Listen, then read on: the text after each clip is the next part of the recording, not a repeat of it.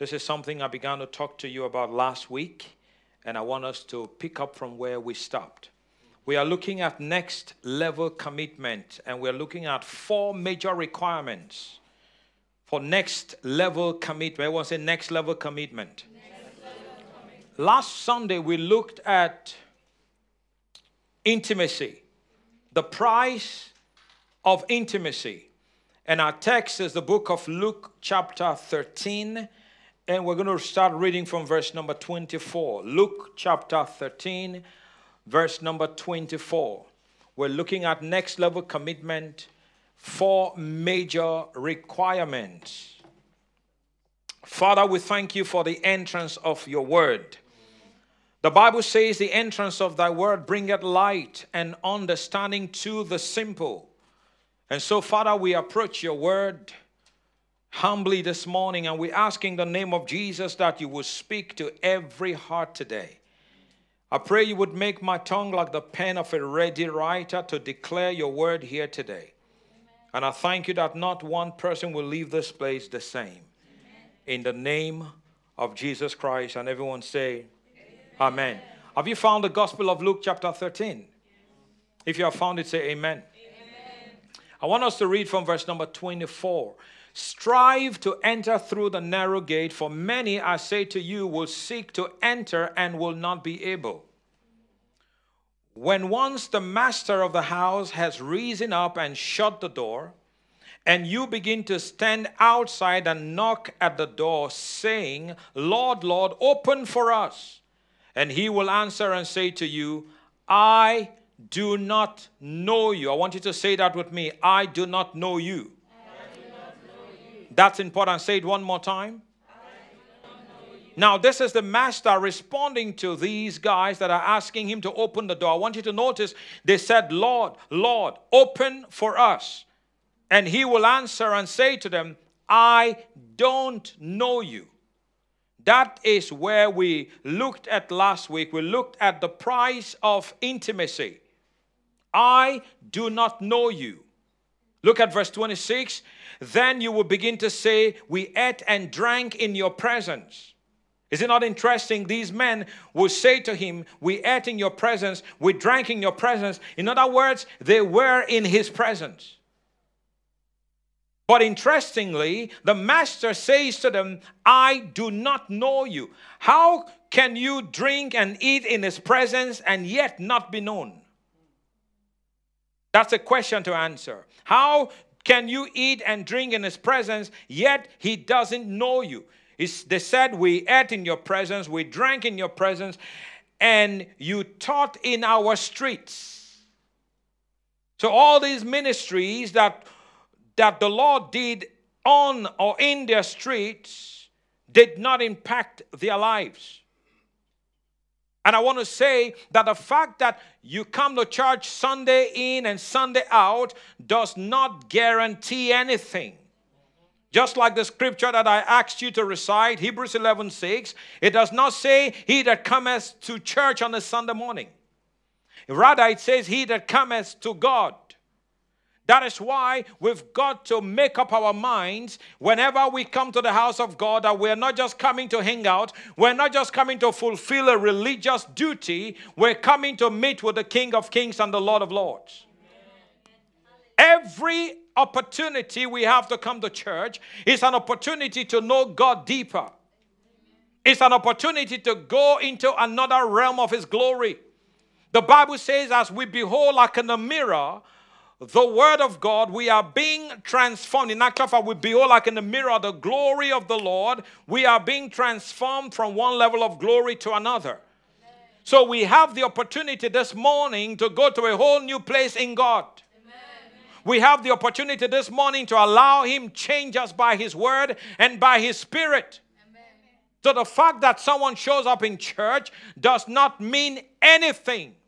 Praise God they came, but it is important that I begin to help people change their attitude when it comes to attending church meetings, because it is not the guy who comes and sits on the pews that will be blessed. It is the guy who comes with faith. It is a guy who comes with a hunger. It is a guy who comes with an expectation. It is a guy who comes with an understanding that every time you come into the house of God, there is a possibility that something big happens in your life, that God is about to take you to a whole new level. God's about to do something in your life that has never been done.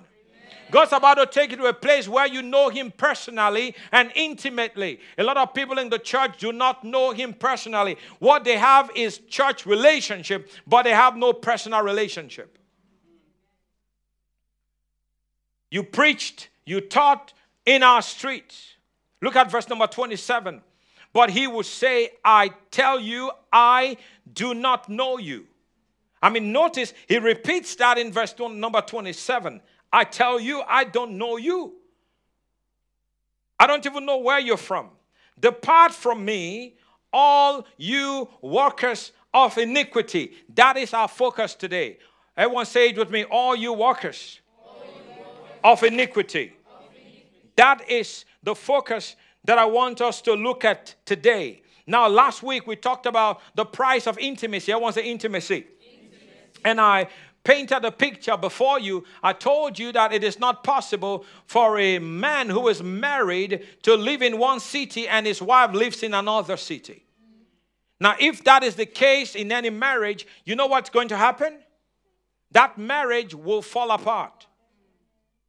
A marriage where the man lives in one city and the wife lives in another will not thrive. They say out of sight is out of mind. You've got to live in the same house. If the marriage will thrive, you've got to live together. This is just the truth. Now, I do understand that there are situations that happen in people's lives, and I understand that. That's not what I'm talking about. I'm actually talking about how people can be stupid and they intentionally live away from their spouse and expect the marriage to work. Marriage is designed in such a way where you must live in the same house with your spouse. It's called marriage. For this reason shall a man leave his father and his mother, and cleave. The word cleave is to join. And cleave unto his own wife. And both of them shall be one flesh. Therefore, what God has joined together, let no man separate. No man there does not just mean an external person. No man also means you. Let no man also means you should not separate what God has joined. Come on now, somebody shout hallelujah. Now, I'm not here to beat anybody up. I'm not here to judge. I'm not here to condemn. I'm just telling you how this thing is structured in the Bible. Are you listening to me? Yes. This is how it is structured in the Bible. And I wonder where Adam was when Eve was tempted. I suppose if Adam was there, Eve wouldn't have eaten not apple. The Bible does not say eat an apple. He wouldn't have eaten the fruit. He wouldn't have eaten of the tree. Amen. Thank you for your suggestion, but it's not an apple. The Bible does not say Eve ate an apple. She ate of the tree of the knowledge of good and evil. God had told them, don't eat of this tree. For the day you eat of it, you will surely die. But if Adam was close by, I suppose Eve wouldn't have eaten, because Adam would have said to the devil, this is my property. You have no business in this place. And Adam would have exercised his dominion over the serpent and driven him out. Are you listening to me? Yes. So God has designed it in such a way where anything that's called a relationship thrives when you are in close proximity. Anything called a relationship. Even the guy you call your best friend today, the moment you leave the country and you go somewhere else, you discover that the relationship begins to dwindle. It is not as strong as it used to be. Why? Because out of sight is out of mind. It's a fact. The same thing with God. In your relationship with God, you've got to understand this. If you don't pray for a week, you're going to feel somehow. If you don't read the Bible for a week, you will discover that something seems to have been missing out of your life. Why? Because it's called a relationship. It's a daily living, breathing, it metamorphoses. It grows. You evolve in this relationship with God. You're growing. You are expanding. You are getting to know God more. You're getting to know the things of God. The more you open the Word and the more you read the Word, the more you discover the treasures in the Word and the more you discover who you are in Him. Amen. Come on now, somebody say amen. Amen. But people don't want to pray. 1 week they haven't prayed. 1 week they haven't even opened the Bible. Unfortunately, some people, they pick out their Bibles from the shelf on a Sunday morning. They haven't read it in 6 days. And they wonder why they come to church and they still don't understand what the preacher is saying. Listen, when you come to church on a Sunday morning, you are coming to church to also add to the church what you have in your life for the last 6 days. You're not just coming to receive, you're also coming to give. Do you hear me? So we talked about the price of intimacy. Everyone say intimacy. There is a price to pay to stay intimate with the Lord. And this price must be paid daily. Come on, say amen. Amen. The price must be paid daily. In other words, there must be daily communion in prayer. Every day you pray. I say you pray every day. Okay? Don't let one day pass by without having a conversation with the Creator of heaven and earth. Come on now, somebody shout hallelujah. Hallelujah. Every day you read your Bible. Pastor Godwill, this is such a simple message. Yes, it is the simplicity that brings the power. I'm not here to complicate your life. Read the Bible every day. Growing up as a kid, we used to sing the song, read your Bible, pray every day, pray every day, pray every day. Read your Bible, pray every day if you want to grow. This is a song we sang when we were kids. Come on now, say amen. Amen. And how true is this? Read your Bible, pray every day if you want to grow. But if you want to diminish, don't read your Bible and don't pray every day. And I guarantee you will diminish in the things of the Spirit. One moment you're feeling anointed. Next moment you're feeling annoyed. Because the anointing is gone. I'm telling you right now, you've got to stay anointed every day. Amen. Psalm number 23 says, He anoints my head with oil, and my cup runneth over. The Bible says, I shall be anointed with fresh oil, not stale oil. Some people are living on the oil of last month. No, the Bible says every single day I will be anointed with fresh oil. Amen. Praise the Lord. Amen. Don't be drunk with wine, Ephesians 5, wherein it is excess. But be ye being filled every single day with the Holy Ghost, speaking to yourselves in psalms and hymns and spiritual songs, singing and making melody in your heart to God. Everyone said the price of intimacy. We looked at that last week. Now let's look at this today. We're looking at the price of living orderly. There's a price to live orderly. I want you to notice Jesus said to them, all you workers of what? Iniquity. I want you to write this down. Iniquity means gross immorality. Gross immorality. Iniquity is gross immorality. It's injustice. It is wickedness. That's what iniquity means. Gross immorality, injustice, wickedness. Devran, give me more on the monitors, please. Iniquity is gross immorality. It is injustice. It is wickedness. Now, listen carefully. This is definitely not the kind of things hyper grace teachers want to talk about. Hyper grace teachers and speakers do not like to talk about iniquity. Because there is this idea, if we talk about sin, if we talk about iniquity in the church, people will not be excited. We are not here to excite people. We're here to preach the truth of the Word of God. Amen. The Bible says you shall know the truth and the truth shall make you free. Yes. Come on now, say amen. Amen. So hyper grace teachers, motivational speakers do not like to mention these stuff.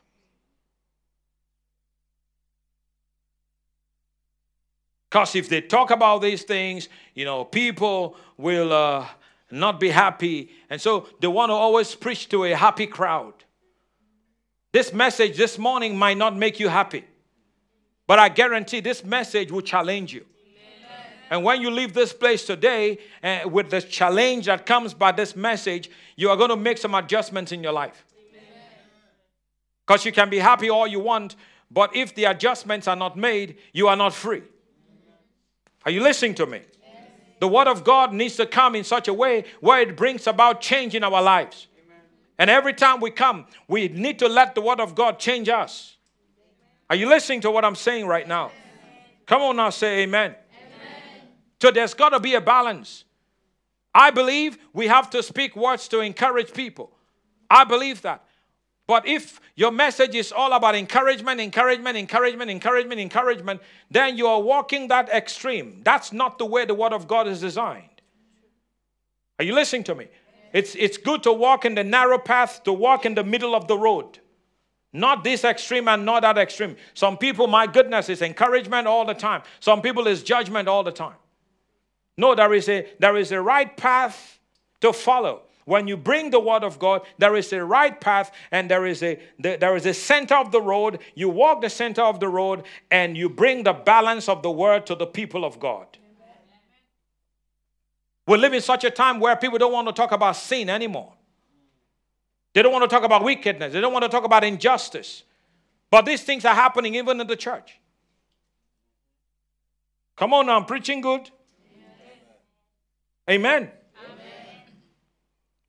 And so the fact that you are a minister of grace does not mean you cannot talk about sin.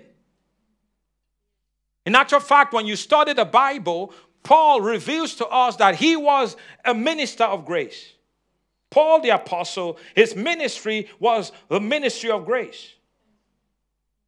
Look at Ephesians chapter 3. I want to prove that to you. Paul refers to himself as the minister of grace. What is grace?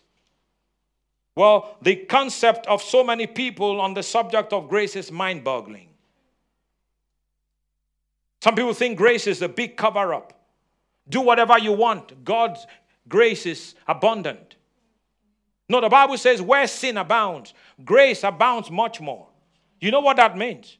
That does not mean keep sinning. That means when sin is strong, the grace of God is stronger.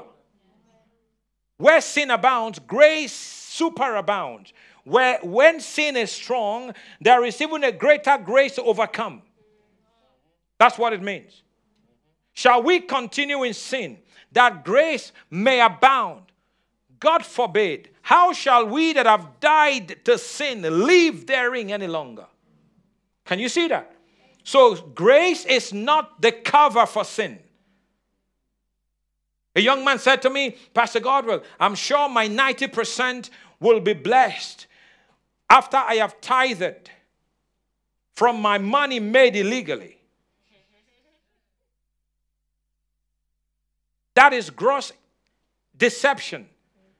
For someone to think that if they tithe 10% of illegal money, the 90% is blessed.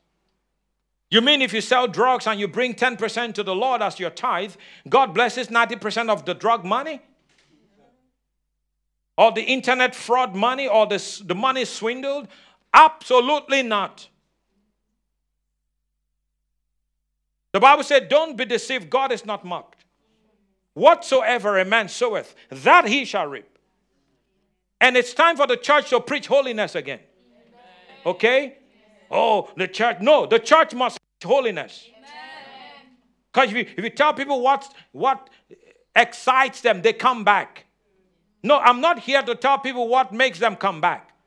I'm here to tell people what changes their life for eternity. And when it's all said and done, I want to be told, well done, thou good and faithful servant. Enter now into the joy of the Lord, because you have raised the right people for the kingdom of God. Amen. Come on now, say amen if you believe what I'm preaching this morning. Paul was the minister of grace. Look at what it says in Ephesians chapter 3, verse number 2. If indeed you have heard of the dispensation of the grace of God. I want to say the grace of God. Now the word dispensation here is the same word for era. This is an era. This is an era of God's grace. We live in the dispensation of grace. We are no more living in the dispensation of the law. But the fact that we live in the dispensation of grace does not mean we take the things of God for granted. Because grace is not the big cover-up. Grace is the empowerment that comes from God to live right. My message today is the price to live orderly. And there is a price to pay for us to live right. Come on now, say amen. Amen. So you're not to just do whatever you want and I say, okay, there is grace. We live in the dispensation of grace. We can do whatever we want because we live in the dispensation of grace. Absolutely not. Doesn't work that way. Are you listening to me now? I'm preaching good, say amen. Amen. So look at what Paul said. If indeed you have heard of the dispensation of the grace of God, which was given to me for you. Do you see that? So the man was a preacher of grace.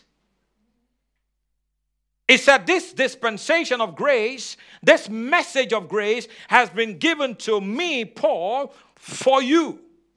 So what was it Paul preached? What was his message? The message of grace. But hyper grace, as many have carved out a niche for themselves, hyper grace is this grace that does not talk about sin. It's well with you. Your life will be greater. Your best life now. 10 things to do to have the best.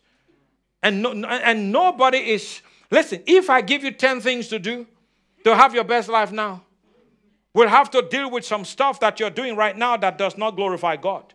We have to deal with some things some ways of thinking that negates what God is about to do in your life. Are you listening to me? Yeah. 10 things to do to enjoy your best life. Maybe 5 might be all the stuff you need to get rid of. Because God is not the one stopping you from being blessed. God is not the one holding anything away from you. Your best life now? What do you mean by your best life now? Your best life now is in Jesus. Amen. And the best life that God has made available to you in Jesus was made available 2,000 years ago. So your best life now means that you have to make some adjustments to come into what God has made available to you in Christ. Because these things don't just fall on the laps of everybody. There are things that must be done. People talk about, I keep saying this, people talk about Catherine Kuhlman. Catherine Kuhlman, what an amazing woman of God. When she walked into the place, the glory of God filled the place. But do you know what she said? She said, Catherine Kuhlman died 1,000 deaths. You think she carried that glory for nothing? She was just sleeping at home one day and here comes the glory, and she began to walk in such glory and such power. When she walked into the room, the atmosphere changes. You think it happened overnight? No, she had to pay a price. And one of the major things that she had to do was to get rid of the man she had married. Because she had married the wrong person. She had married someone, I believe the man was married when she also got involved with the man. She had to break off that relationship so that God could use her. And I believe it took about 14 years for her to come to that place of the power and the glory of God. You talk about paying a price.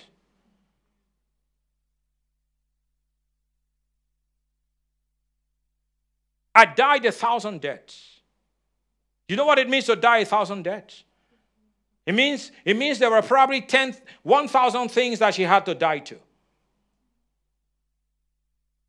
And some of you are still fighting to die to one.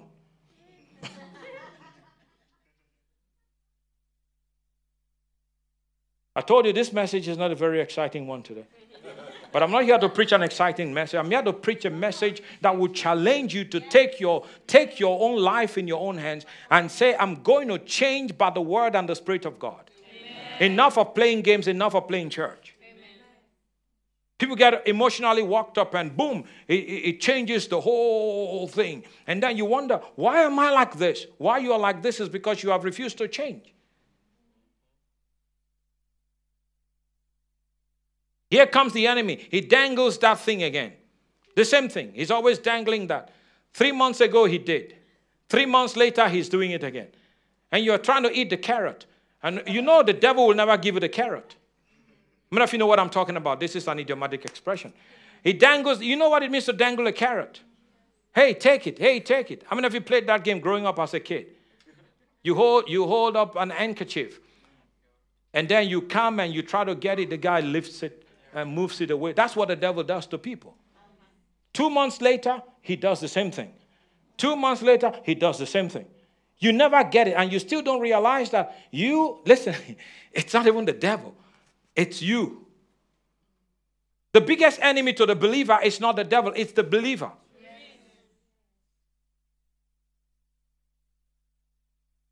That's what the Bible says, walk in the Spirit, and you will not gratify or fulfill the desires of the flesh. For the flesh is constantly fighting against the Spirit so that you are not free.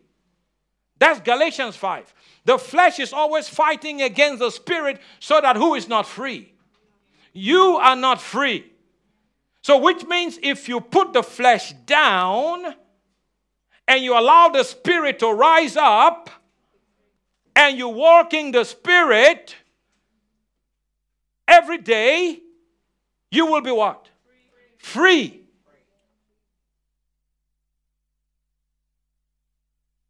You don't go on vacation. Today, I'm just going to walk in the flesh.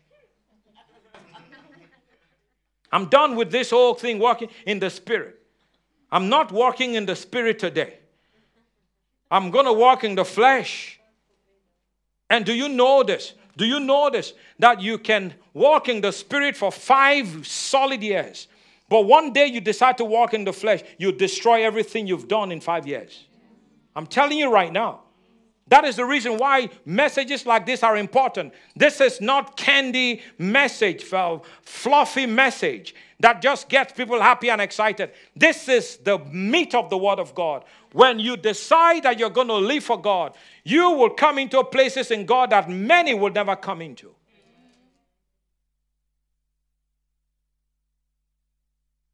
Is somebody listening to this? Yes. Go with me to the book of Ephesians chapter 5. In actual fact, you are already in Ephesians 3, so just flip a couple more pages. Ephesians 5, and I'm going to read from verse number 1. This is a long read, and I want you to listen carefully.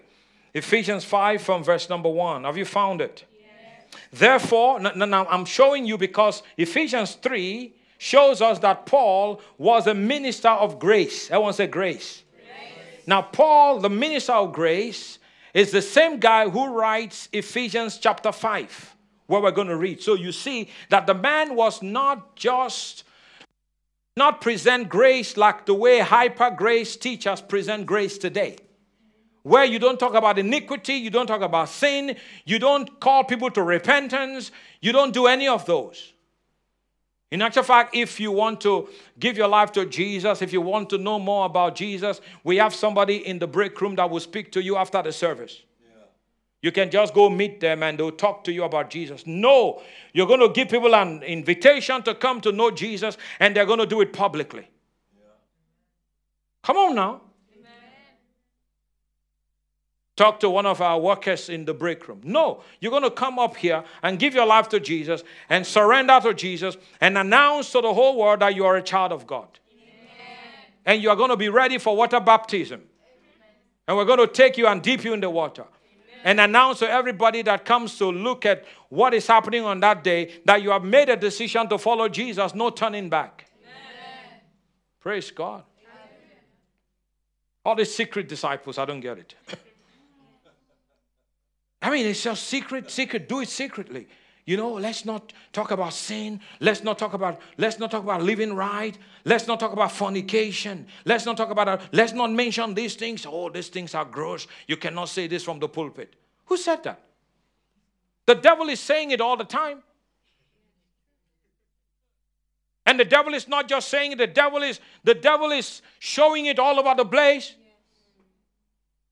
You live in some places, you have to plead the blood of Jesus every time. Blood of Jesus. Blood. I was in Italy. Oh my goodness. And I'm not shooting at people in Italy, but we were ministering in Italy when our pastor friend took us around, and I think we were in Verona.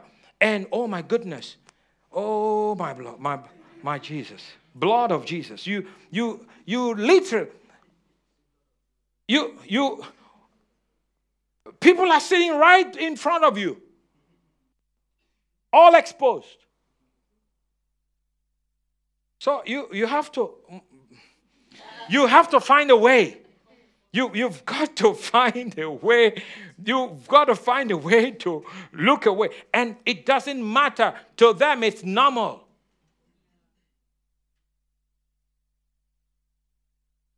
You live in some places, you have to keep pleading the blood of Jesus.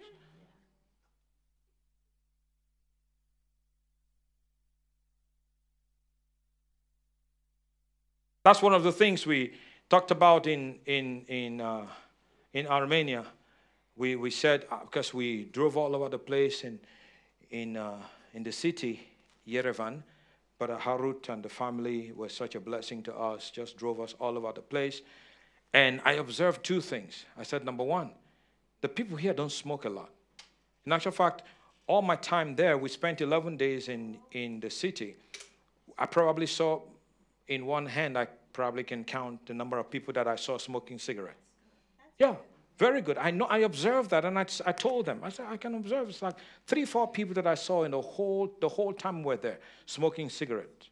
Now, I'm not saying they don't smoke at home, but on the street. Here, you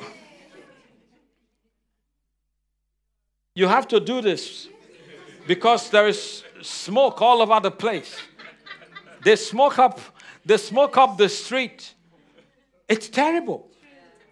Yesterday I was getting off the metro, and the guy who was standing right beside me, I mean, you know, the metro gets to Osmambe, we were not out. We were not even out. I mean, you have to come out of the car, right? And then you have to walk up and climb up and come out the exit before you can even light up a stick of cigarette, correct? We were still standing. The door of the metro was not open. The guy brought out a pack of cigarettes, brought out a stick of cigarette, and a lighter. This guy's probably in his 20s. So you cannot wait. But this is the bondage of Satan. Yeah. It's the bondage of the devil. Yeah. You can't smoke it until you leave.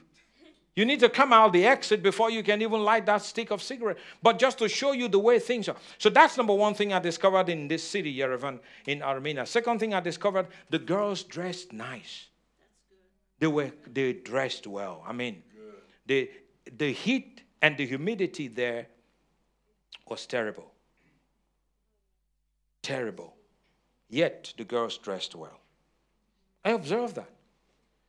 Because you are in some places, my goodness, you have to. Lord, have mercy. You even want to pray for some girls. As a man of God, you have to do this. Put my hand on the head. No, I've seen Pastor Corey. And one day he said to me, he said, I didn't want to pray for her. Everything was out. He told me in the office. He said, I didn't want to lay my hands on her. She came up here for me to pray. Everything is out. And I didn't want to pray.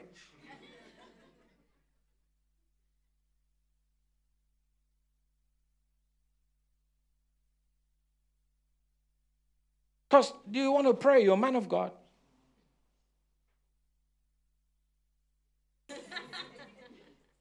Fact. So you're coming to church. This is the house of God. And I see some pictures. Don't let me start on this one now, even on Facebook and Instagram. And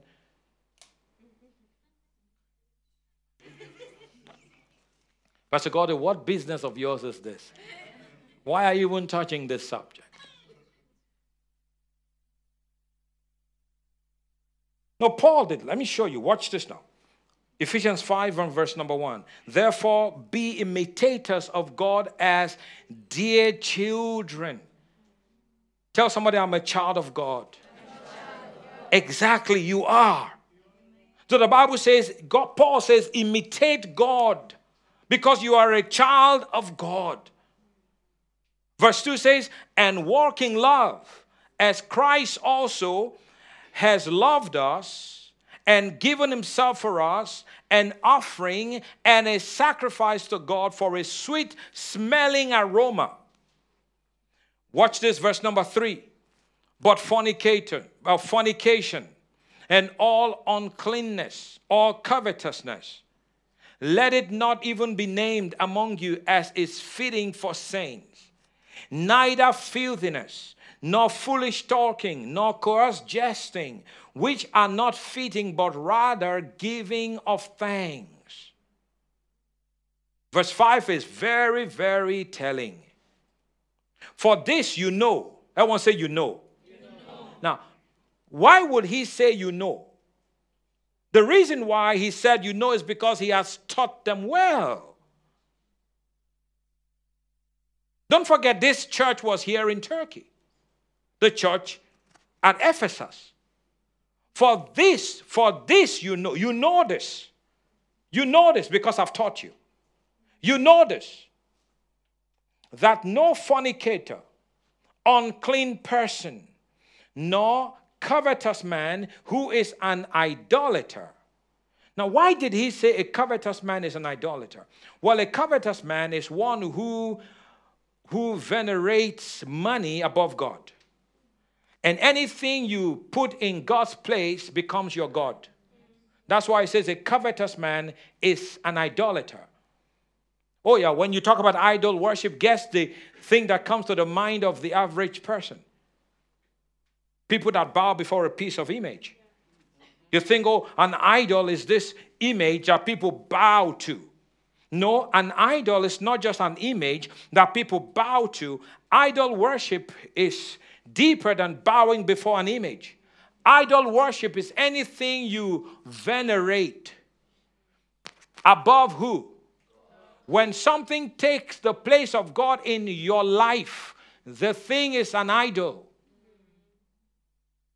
It can be TV. Anything that takes God's place. So God must be first. Nothing should take his place in our lives. Can someone say amen? Amen. So money can be an idol. Success can be an idol. Education can be an idol. Even your children can be your idol. Come on, I'm preaching God. Oh, I have children now, my commitment to God will not be like it used to be. Are you serious? Come, let me pray for you so that you don't have another child. Something is wrong. Something is wrong when the blessing of God becomes an idol. I've got a lot of money right now. I have so many clients, it's hard for me to go to church. Come, let me pray for you so that God will take all the money away. So that you have time for God.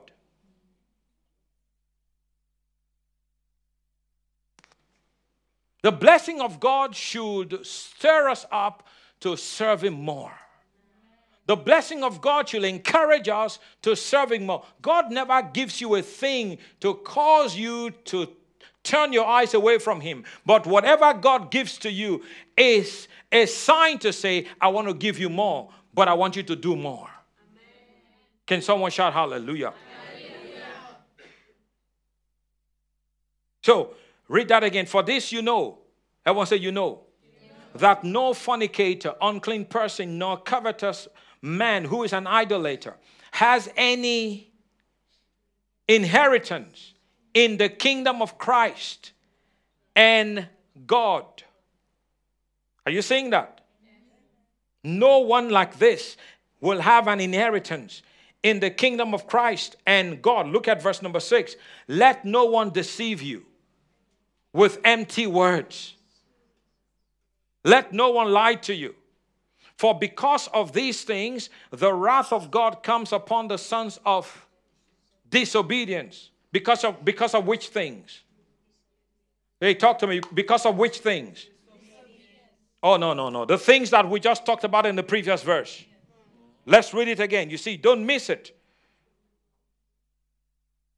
Let no one deceive you with empty words, for because of these things, which things? Let's read it for verse number 5. For this you know that no fornicator, unclean person, nor covetous man, who is an idolater, has any inheritance in the kingdom of God and of Christ. Because of these things, which things? The things that we just talked about in verse 5. These are the reasons why the wrath of God will come upon the sons of what? Disobedience. Look at verse number 7. Therefore, do not be partakers with them. In other words, don't do these things they do, because the wrath of God is coming on them because of these things. So guess what's going to happen? Excuse me. God is a God of justice. Everyone say God is just.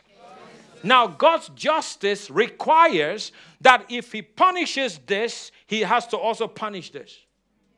You didn't get that? Oh, my goodness. That's why Paul is saying these are the reasons why God's judgment is coming upon the disobedient. So you, a child of God, don't ever forget you are a child of God. You can't be involved in that.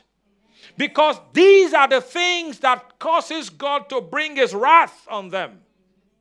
And if you do the same things, you can't have God be just. When you say justice in any nation, it means you judge everybody equally. God's justice is not partial. Is that correct? Think about this. Somebody was saying the other day, a brother was having an issue with a Turkish guy, and someone said, because you are an African, you cannot win. Now, that's the wrong thing, by the way. That's not true about Turkey. The man who said it is speaking out of absolute ignorance. If you have a case, I don't care who the person is. If it's within this country, the justice system demands that justice is served. Color or no color. Correct? Yes. Exactly. That is justice. Now, if that is not the case, as we know in several other places, that is injustice. Is that true? God is just. God is not unjust. So Paul is saying to the church, these are the reasons why the wrath of God is coming upon the sons of disobedience. Therefore, do not be partakers with them. Do not do what they do. Look at verse 8. For you were once darkness, but now you are light in the Lord. Now you need to walk as children of light. That is probably the best thing some of you need to hear this morning. You were once darkness. In other words, you used to be in the kingdom of darkness, but you have been brought out of the kingdom of darkness. Therefore, these things that control the ungodly should not control you. Because now you have the light of God in you. And because you are a child of God, you have grace and ability and power to live the life that God has called you to live. These things that bind people shouldn't bind you. Amen. These things that pull them down shouldn't pull you down. Amen. You don't have to live like they live. You have a much higher standard. And grace is available for the believer in Christ. Amen. If it wasn't possible, the Bible would not say it's possible. For you were once darkness, but now you are light. Tell somebody, I am light. I am light. I am light. And the Bible said, let your light so shine. Let your light so what? Let your light so shine. I am light. I am not darkness. I don't walk in darkness. I don't do things that belong to the kingdom of darkness. I am light. Oh, Pastor Godwill, you're so proud. No, I am not proud. I am only telling you what the word of God has made available to me in Christ. This is not pride. This is not pride. This is declaring what is available to the believer. Amen. Tell somebody, I live right. Tell somebody, I live to the glory of God. Because I am not in darkness. I am in light. And notice the Bible says you were darkness. If you were darkness, it means you are not darkness anymore. Amen. Come on now, say amen. Amen. You are not darkness anymore. You are now the light of God. You are now the light of the world. The way you live, the way you carry yourself, you need to carry yourself like the light of the world. When you hang around your friends, talk like the light of the world. Come on now, say amen. Don't live a life of compromise. Live a life that brings God glory. You might say, but Pastor God, everyone is doing it. Everyone is not doing it. Don't let people lie to you and tell you everyone is doing it. You can also do it. You don't have to do it. And if everyone is doing it, then you be the Noah that will say, I am going to be righteous in my generation. Amen. Come on now, say amen. Amen. If everyone is doing it, then you say, I will not do it. Because majority don't always carry the vote. When it comes to God, it doesn't matter who is doing it. If God says it's wrong, it's wrong. Are you listening to me? Yes. And no matter the rate of inflation in the world, the wages of sin is still death. That never changes. Are you listening now? Yes. We can live for God. Amen. Tell somebody we can live for God. We can. We can. Even in this time and in these last days, we can live for God. And I'm telling you, my friends, there is no better time to live for God. There's no better time to shine, because you shine brighter in the darkness. Amen. Shine for God in your school. Amen. All the students here, shine for God. Amen. Don't do the stuff they do. Don't wear the stuff they wear. Don't go to the clubs they go to. Come on now, say amen. I'm going to the nightclub. My friends go to the nightclub. If I don't go to the nightclub, they're going to peer pressure me. You peer pressure them.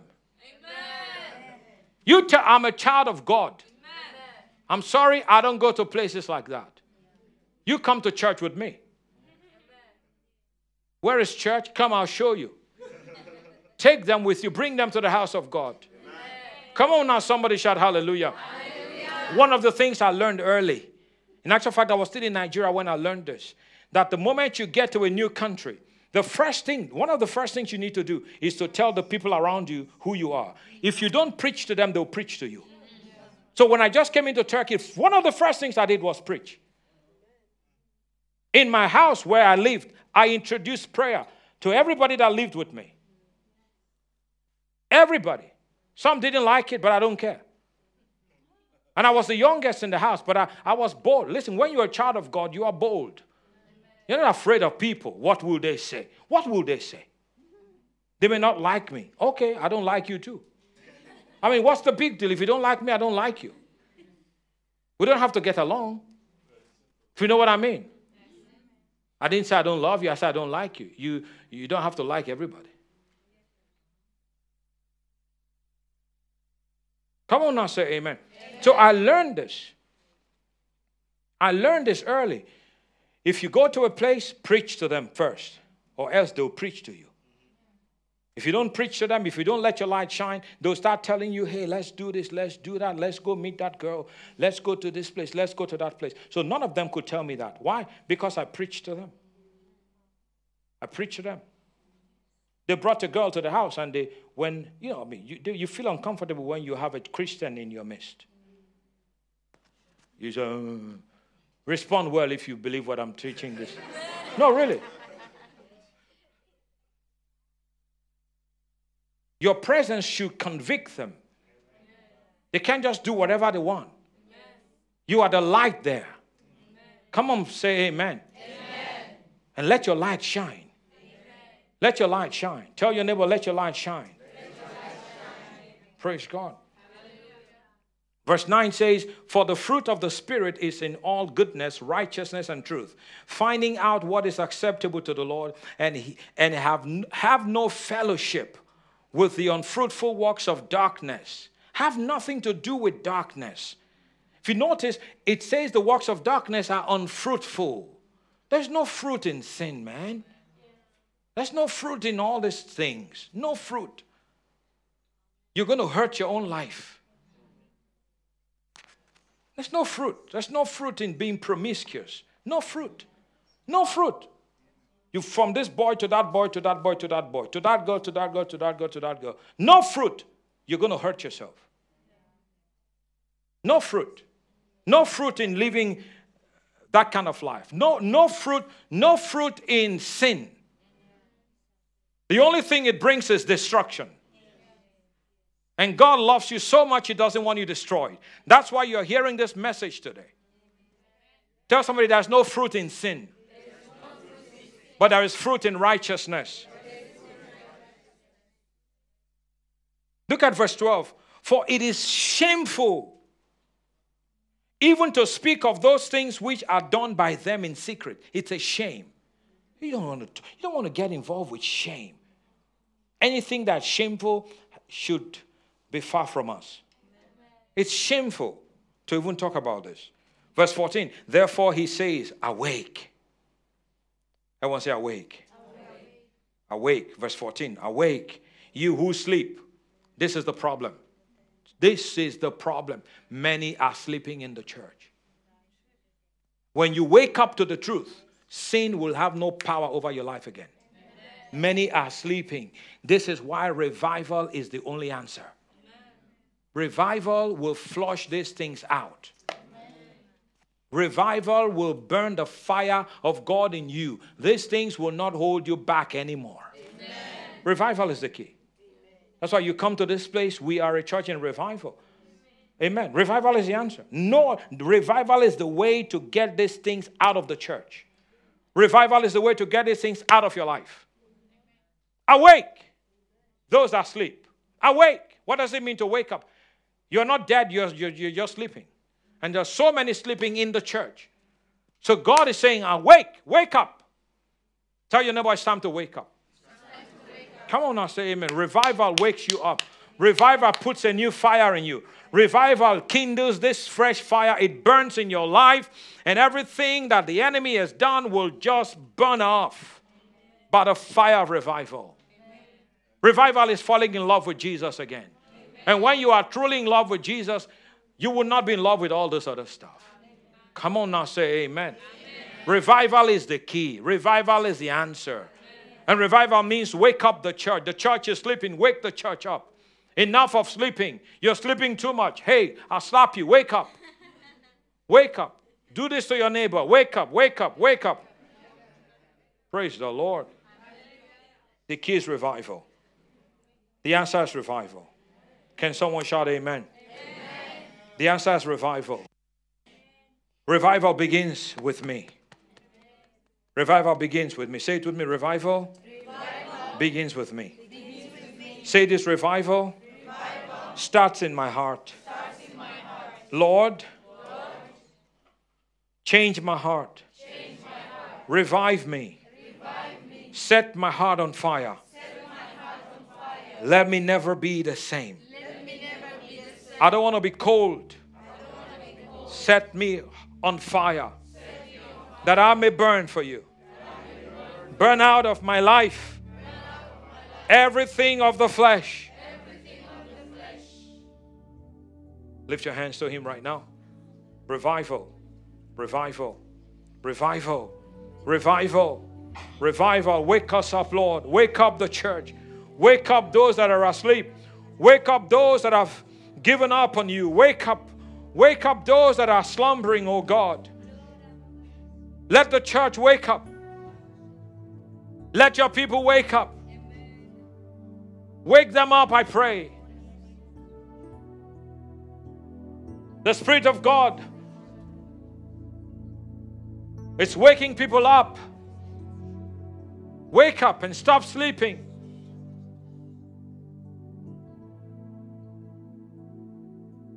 Get on fire. Get on fire. Get on fire. Get on fire. There is a price to pay to live orderly. There is a price to pay for intimacy, to have intimacy with God. Get hot. Get on fire. Don't play church. Don't play games. Don't play games. Don't play religious games anymore. It's time to get rid of every impurity. It's time to get rid of unrighteousness. It's time to get rid of every sin. It's time to kick these things out of your life by the grace of God. The fire of God will help you. The blood of Jesus will wash you. You don't have to live like you came. You can cry out to God and say, God, please do a work in my life today. I want to fall in love with Jesus again. I have become lukewarm. I've become cold. My heart is cold. My heart is lukewarm. But today I pray that you will set my heart ablaze and let my heart burn on fire for you again. For many, it's worldliness. Many have become so worldly. Worldliness don't mix with godliness. Worldliness don't mix with godliness. Worldliness don't mix with godliness. Lord, burn worldliness out. Burn it out. Burn it out. Burn out worldliness.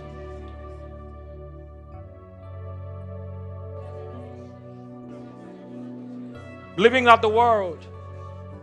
Playing the music of the world. Dressing like the world. Acting like the world. Come out from amongst them. Be ye separate. And I will receive you, and you shall be my sons and my daughters, and I will be your father, saith the Lord.